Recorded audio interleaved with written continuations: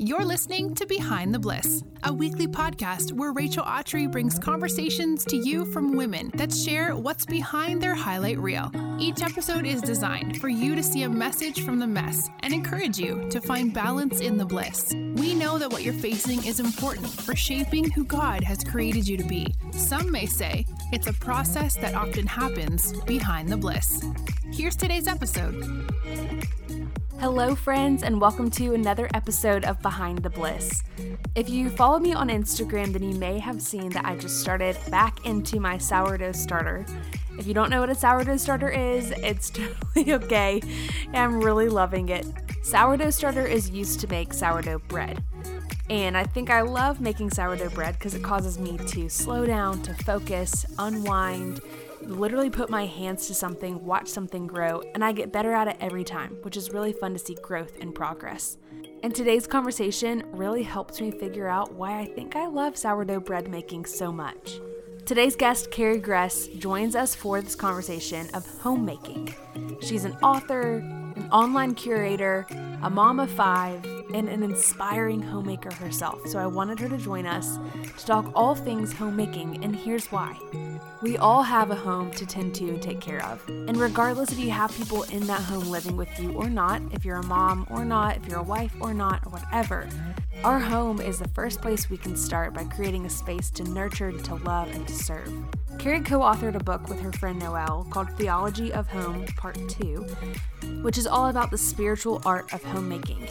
We talk about this in the beginning of the episode, but hands up if you've ever felt weird or cringy saying that you are a homemaker, if that's what you are, or that you desire to be a stay-at-home mom, or you feel the need to justify liking to do things in your home, like chores, dishes, vacuuming, changing diapers, making dinner, all the things.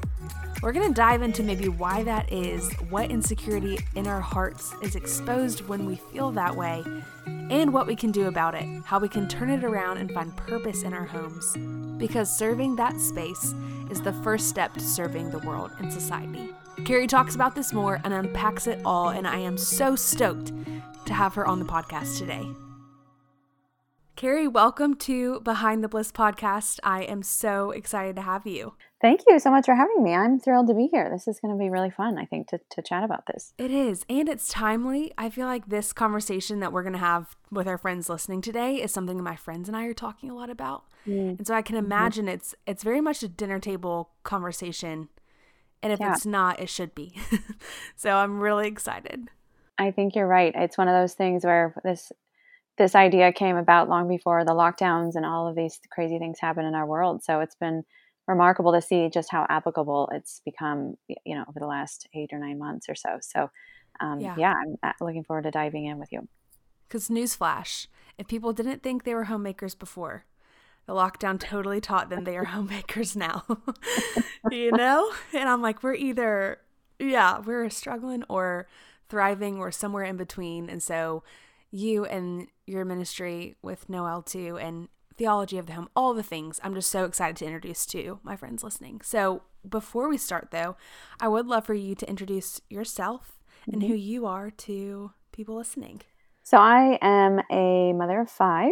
I just had a baby back in February, actually right before the lockdown. So it was a really amazing time to have a baby because my husband was able to be home. Yeah, it was really great. And actually, he was very much a surprise. I was 46 and had just given away all our baby items and thought I wasn't having any more. And then God had other plans, and we've just been thrilled. But we had to cancel our trip to Europe, and actually it was supposed to be in May. So thank God we did, because we wouldn't have gone anyway.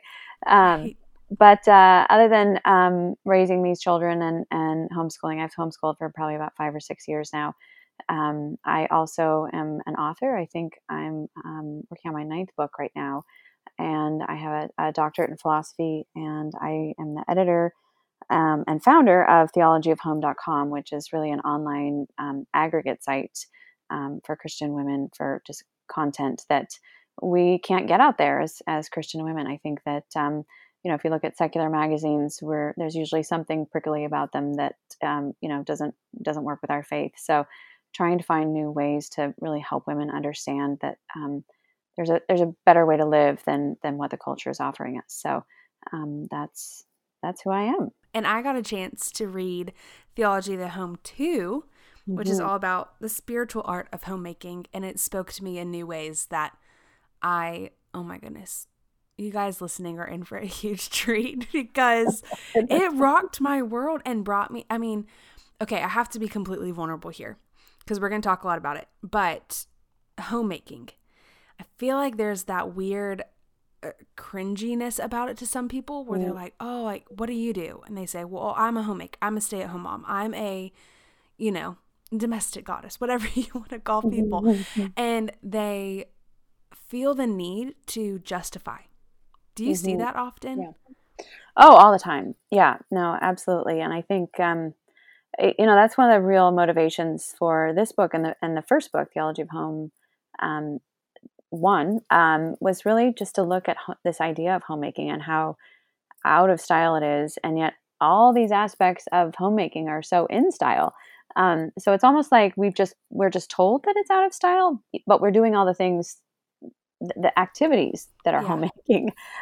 So it's just this sort of funny disconnect. Like, I do all the homemaking things, but I'm not a homemaker, because we've been told that it's bad to be a homemaker, for or 15 settling years. Or whatever. Right. Yeah, exactly. Or you're enslaving yourself or something like that. And, one of my previous books, I dug into this concept a lot in terms of what, women are being told and what we just kind of grew up with in the air and the water and all of that. And one of them was, homemaking isn't important. And it is exactly that. It's something less than if you have this sort of public life.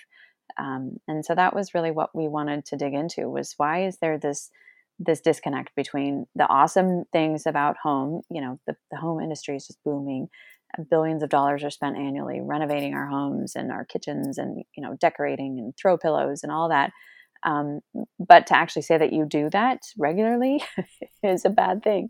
So yeah, that was really the goal, was to just stretch us on this a little bit and say, well, why can't we put these things back together and see that they're really amazing things instead of, awkward and awful. Right. What did you find about that disconnect? I'm so curious. Like, did you find a specific answer, or is it just that that's kind of how our culture is right now?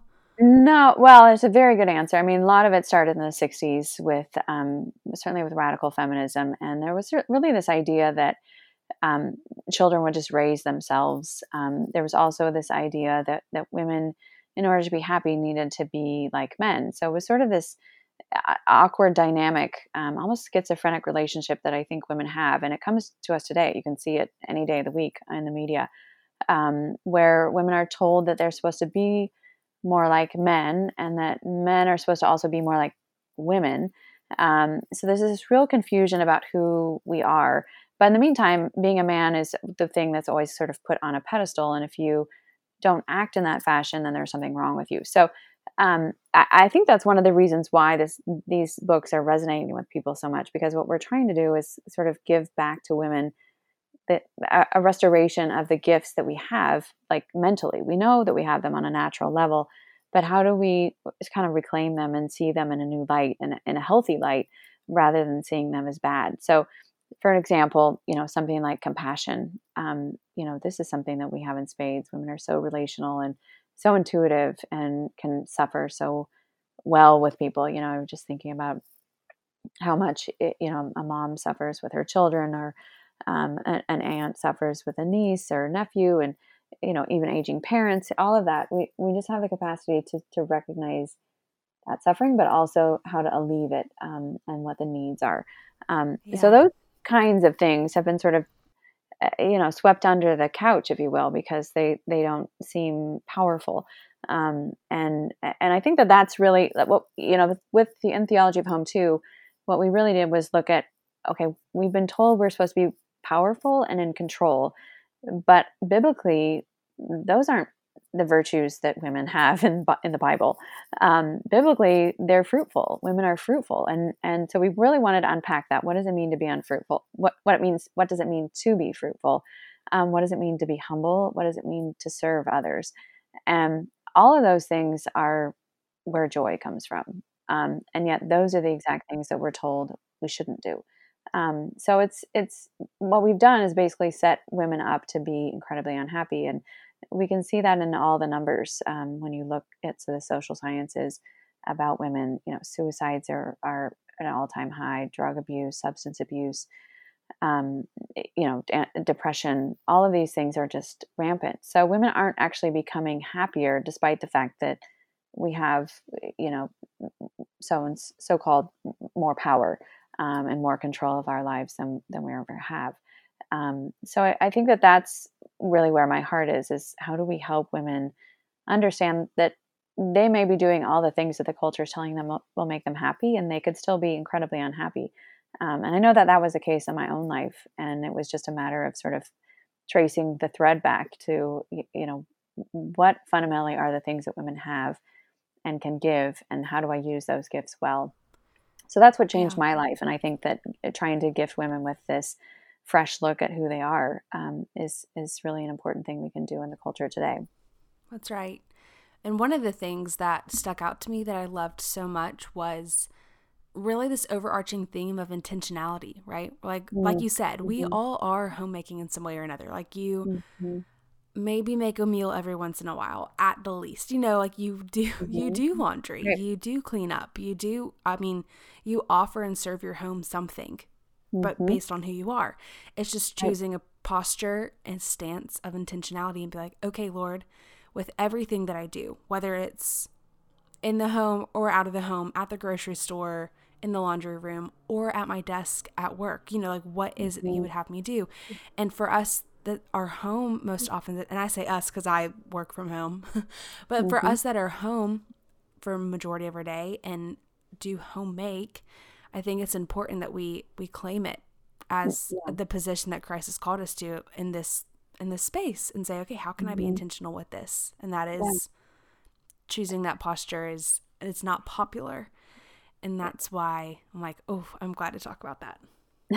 Well, and I think that's a great way to frame it. And in a lot of ways, we are down on homemaking because the culture is, or we feel like it's, like you said, we were saying earlier, it's been belittled.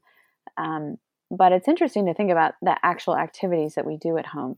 Whether it's making a meal or changing diapers or whatever.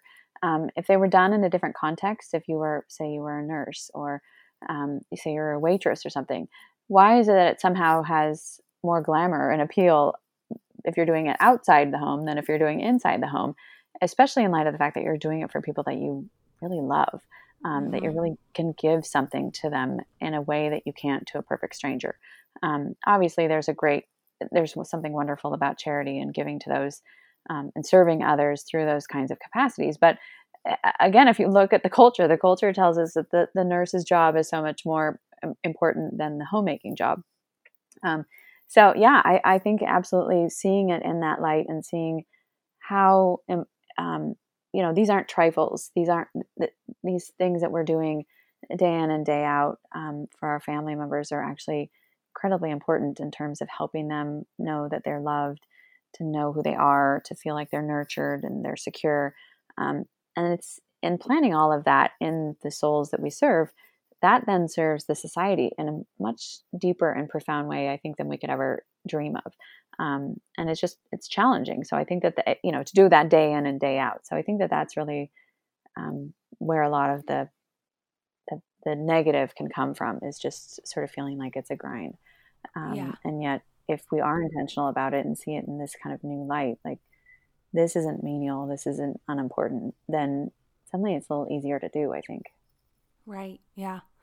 You speak to this in the introduction of the book, which I loved and set it up so well, that homemaking is a career. So if you are out there and you're listening and you're doing the dishes with us, like while you're listening, I love hearing how people listen to this. Some people are on walks, some people are at their desks, some people are doing dishes, changing diapers, all the things.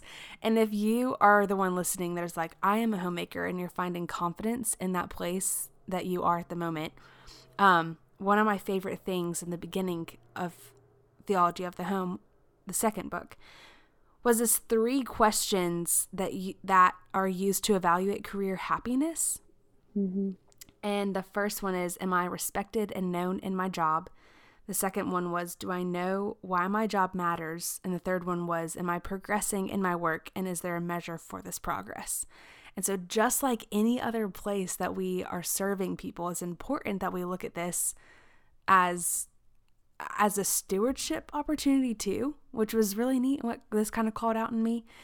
And so I would love to hear maybe your practical ways to encourage someone that are like, wow, those are really good questions to start thinking through, like how to practically work through them to answer these for ourselves in this career of homemaking.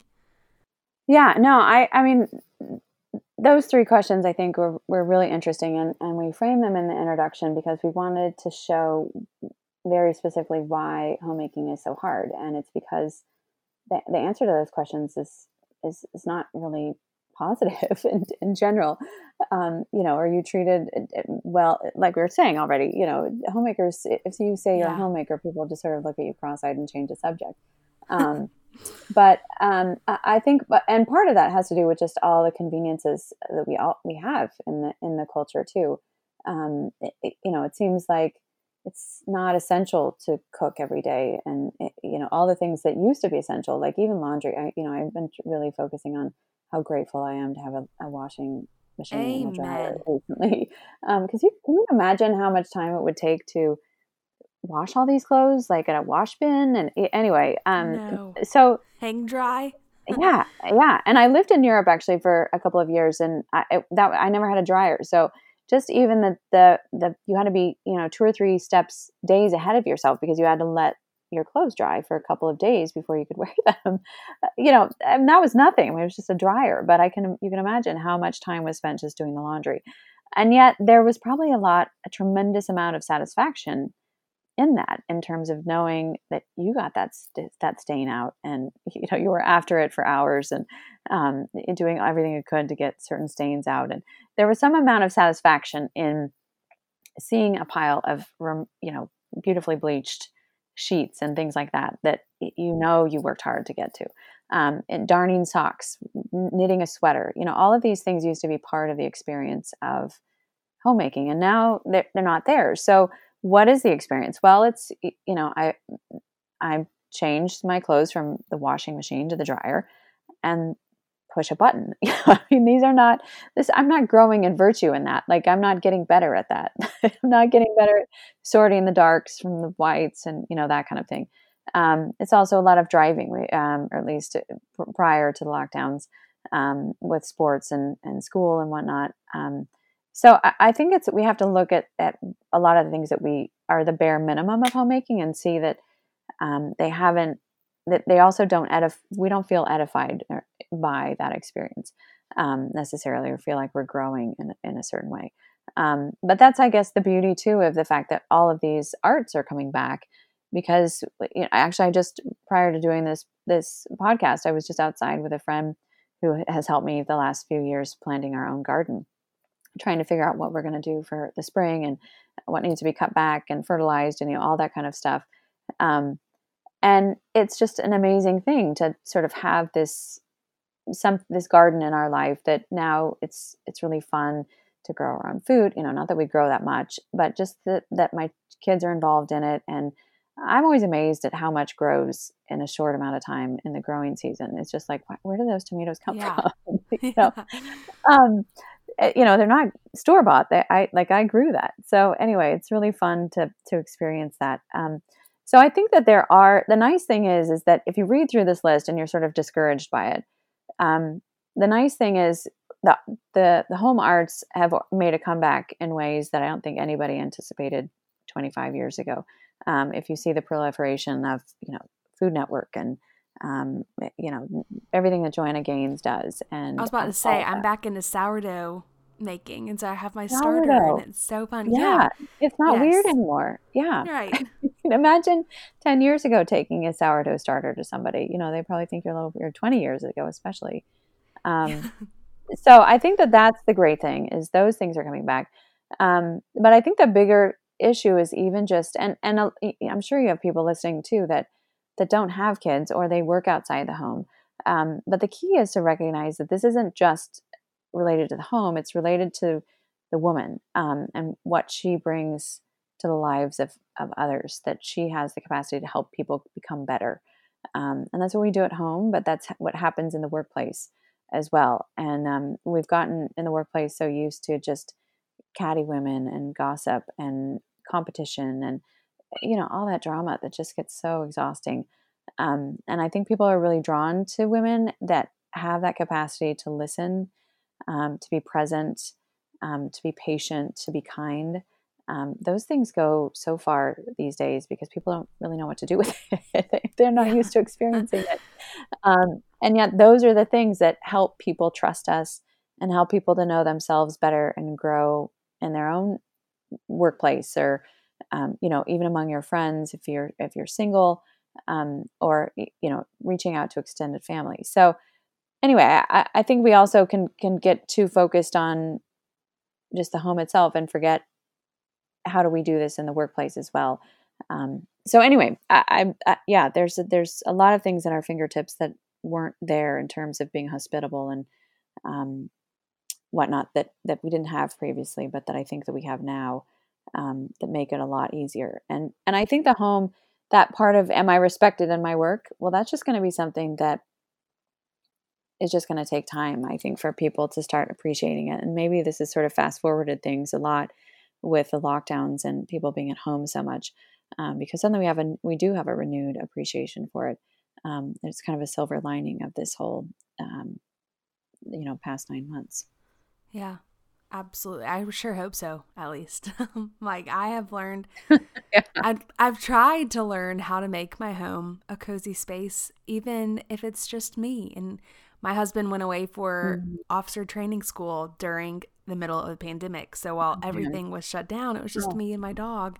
And I had to keep myself disciplined and responsible over my own things. And was like, if even I'm the only person I'm serving or growing are people virtually, or I'm trying to grow myself, so be it. Like, how can I do this? And so that's actually how I got involved in the sourdough starting, because like you, I just was finding things around the house a little bit more monotonous, but that slowed me down, caused me to stop and want to grow and get better at. So I love that.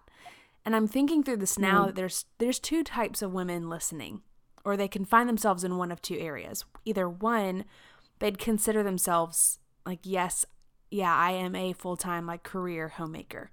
And then you have the other women who are like, well, I definitely home make, but that's not where I spend majority of my time during the day. May have another job, maybe they're a student, maybe they're single, whatever. And so I would want to ask for the woman who wouldn't consider herself in the career of homemaking, but does desire to make it more of a purpose-driven area of her life. How would you practically encourage her to do that? Again, I think it goes back to how we think about ourselves. And this is something that I've dug into in previous books.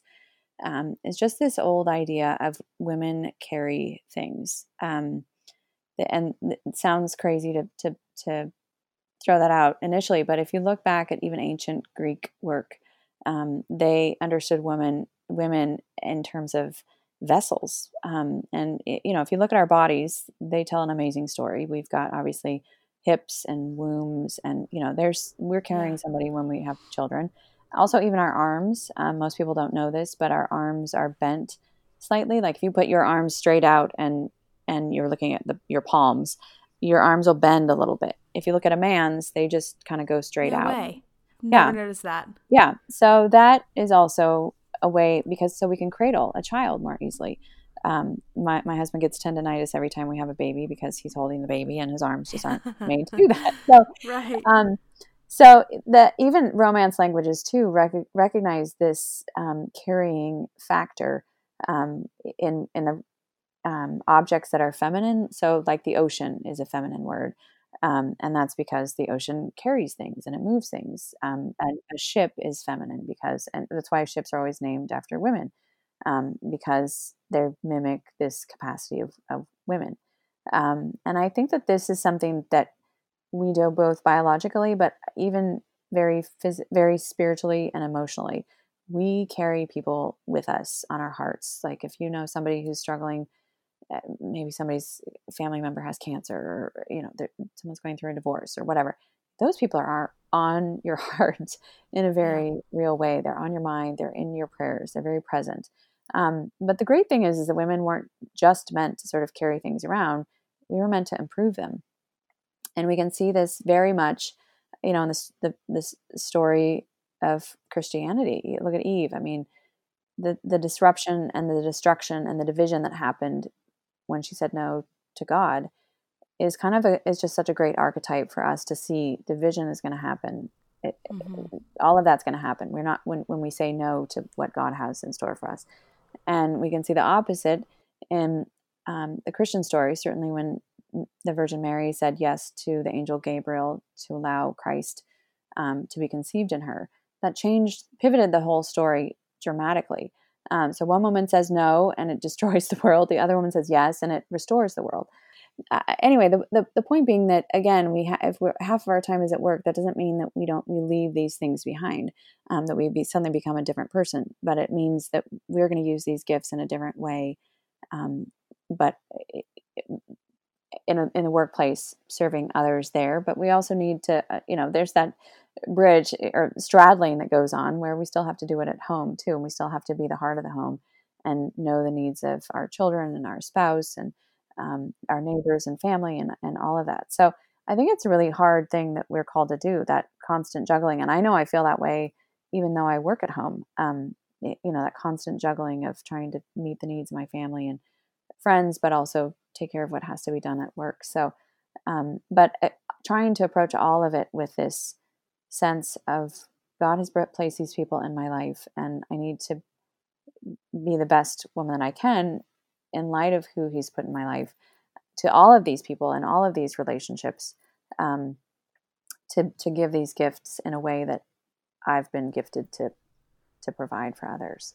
Right. So I think that way of looking at things versus sort of almost like a spiritual mullet, like I'm one woman at home and I'm somebody else out in the world. Like, we don't have to do that. We can be the same person, to different degrees, of course, but in the world and at home. Right. Yeah. I love that. And then for the woman mullet, that's hilarious. It's going to stick with me.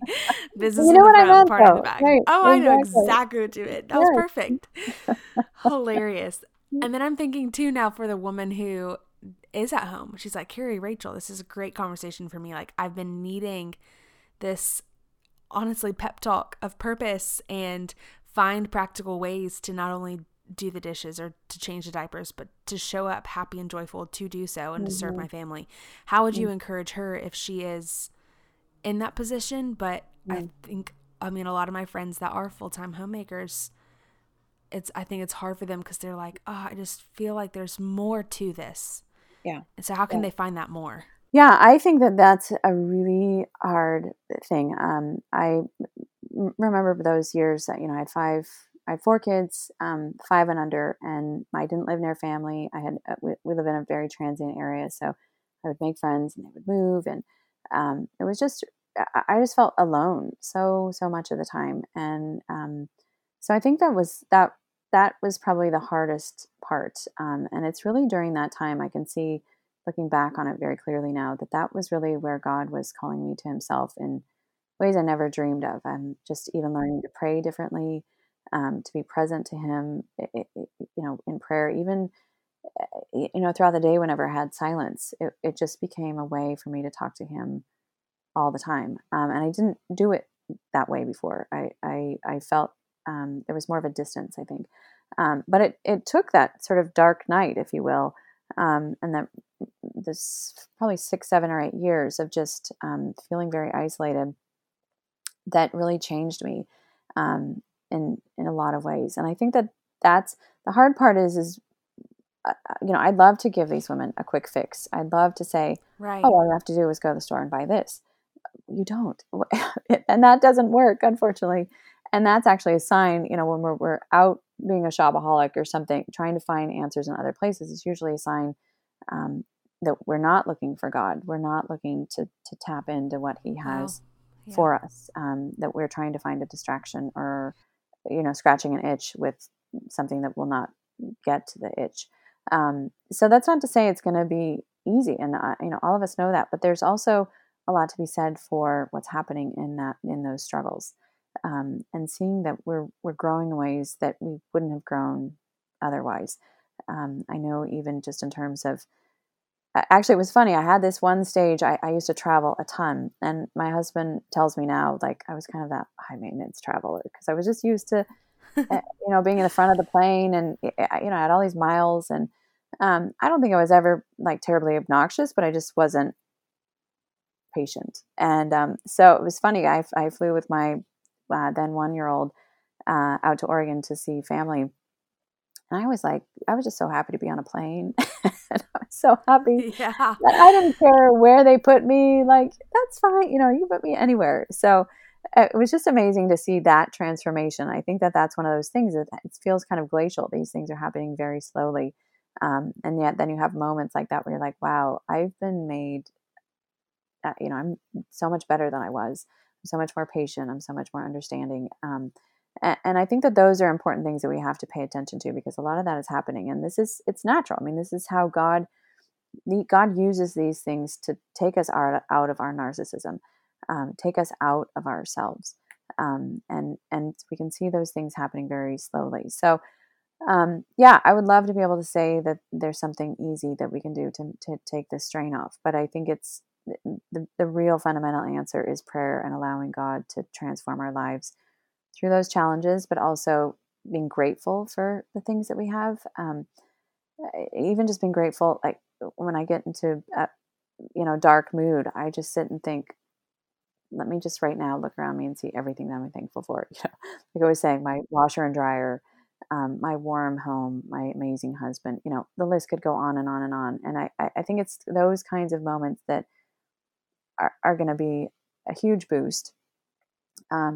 And just kind of shift the attitude, because it's like, it does have to be intentional, and it is work to avoid kind of getting into this pity party and feeling sorry for yourself. But I understand the pity party, because there's a lot working against us too. So, it's just a balance of prayer and reality, but also recognizing sometimes you just need a glass of wine. That's right. All I'll of be that's honest. important. Yes. And one of the things that I pulled out from reading through your book was this idea that this is for everyone.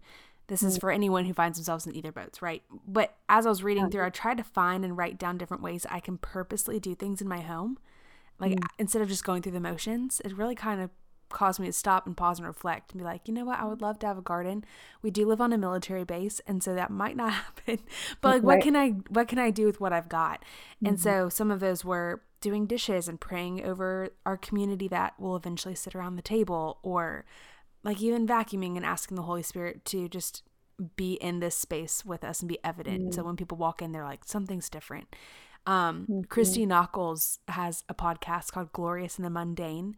And in one of her episodes, she talks about this idea of kind of intentionality in the home. And one of the things that her friend encouraged her to start doing was like, while you're folding your kids' undies, like praying for their purity. And like when you're folding their socks together, praying for where their feet are going to go. And it's just, I think, yes, like when you step into that space and say, I know there's no quick fix. There's nothing I can just go and buy, nothing I can just eat or wear or whatever to make myself feel like this is more. That gives you the opportunity to invite the Lord into this bigger space to help you navigate it. And that's where you'll find the more is in these eternal resources we have, and that goes for anything in life, but especially in homemaking when you feel like a little bit of an underdog sometimes. I think that's right. And I like that. I think that desire for the more, it's always one of those moments where you can realize like, oh, I really want a lot more than I think I want. I don't just want a new handbag. I want God. And tapping into that and being aware of that is so crucial. And what an amazing game changer it is. I love that, praying for the child and their socks and underwear when you're folding those things. I think that's such a great practical idea, and makes it feel very purposeful. Like you're sort of already out in front, trying to protect them and prepare for them. And, that idea again, you're holding them in your your soul. You're holding them in your mind. You're holding them in your heart. And it's going into the socks. So I love that idea. You mentioned gardening, but I want to know, like, are there any other things that you love about being a homemaker that you're like, I look forward to doing that, or learning more about this, or to get guidance about fill in the blank? It's really funny. I love bringing order to things. I'm not that great at it. And actually, if you saw my house right now, you would laugh. But, I really like it when things can be organized and clean. And there's something really satisfying about that I didn't really pay much attention to it before when I was single. And yet that's something that I really like. I also, like I was just saying, I really like being prepared and anticipating needs as they come up. And that's not so practical. Well, I guess it's practical in terms of just thinking about making sure we have things on hand so that when I go to make X meal, it's already there. I don't have to make another extra grocery run. So I guess, and part of the problem is I've been called ruthlessly efficient before. So I love that. I've taken as a compliment. I don't think it was meant as a compliment, but so I think that's why I like order and preparation, because I like to. I don't like if I'm trying to get something done, I don't want to have to stop what I'm doing to take care of it, or to be able to finish a project. But so those are things that I really like doing, and maybe gardening is part of that. Is sort of feeling like I've got things at my fingertips. That's sort of something that I've really appreciate. But at the same time, I don't like crafts at all. Hilarious. I hate doing crafts with my kids. You're breaking the stereotype. That's right. Yes. So I am not at all. I think I'm allergic to crafts, actually. So yeah, that's something that I don't enjoy at all either.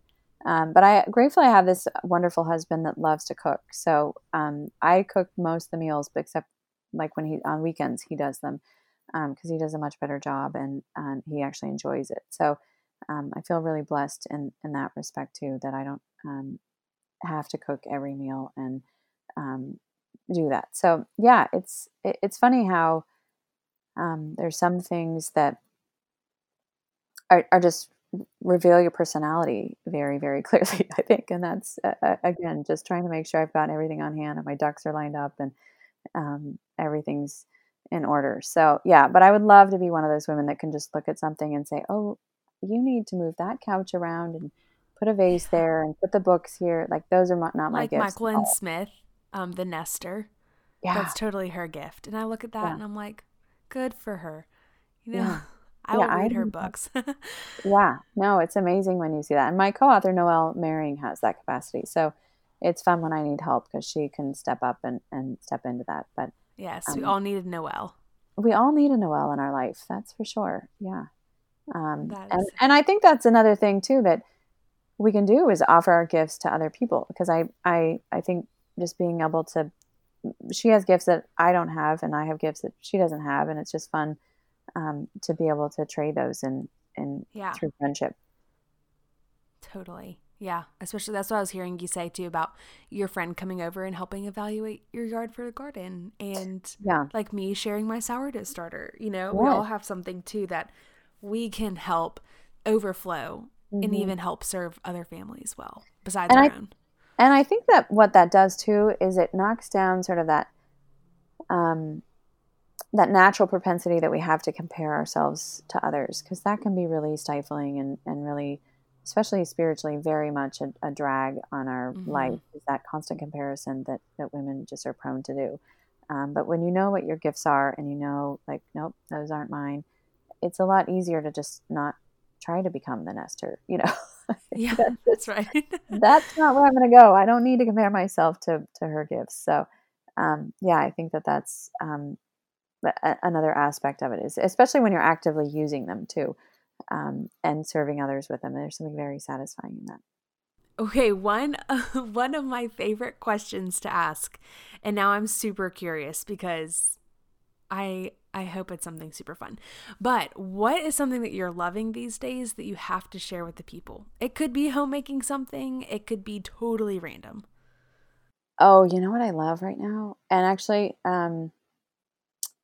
I've kind of been obsessed with it for a few weeks, is Mrs. Meyer's, the Christmas line. I mean, it's after Christmas, of course, but you're still hanging on.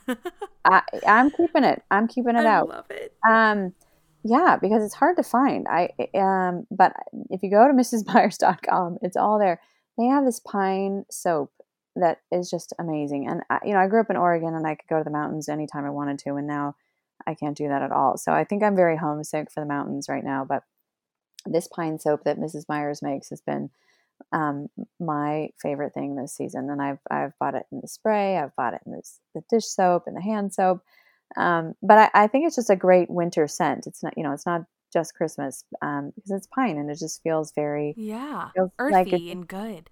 Right. It just brings the mountains to you. And, we have an online store, at Theology of Home, and we just started pouring a new candle, and it's got that earthy, mountainy freshness. It's called Eden. And we poured some last weekend. We're pouring our big batch this weekend.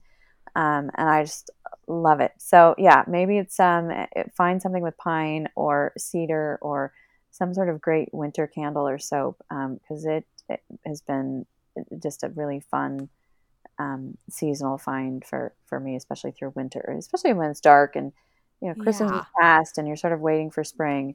It's just been something that's brought a tiny bit of joy to my life. Oh yeah. It makes Carrie happy. That's amazing. It does. I'm holding on to my Fraser Fir candles, and I'm still lighting. I've got a few left. And my husband was like, "Do you want to put these up with our Christmas decorations?" I was like, "No, we will burn them all this year." Yeah. Yeah. Yeah. No, there's something about those scents that feel homey and comforting and really cozy. It's true. It's beautiful. I love that about Christmas and pine and Fraser Fir and just all the plants. Really, truly all the plants. Yeah. That's it. Yep. Well, absolutely. I am just praying that women listening today have felt so met where they are, whether it's in their home, whether it's on a drive, wherever you are, that you are so excited to get home and to serve people inside your home well, because I love what you said earlier, Carrie, that's where we build society, is within our homes first. And we have this beautiful responsibility of creating a home, nurturing people, loving them well. And this conversation was for me. It was so needed. But I do want you to brag on yourself. If someone wants to find more about you or Noelle, Theology of the Home, get their hands on the book, where can they do all that? Oh, goodness. Well, the best place to go is theologyofhome.com.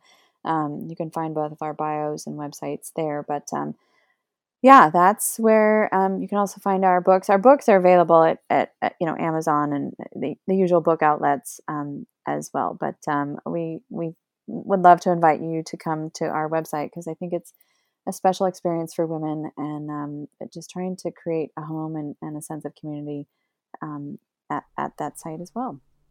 Yes, and I will repeat it again. The photos in this book are so beautiful.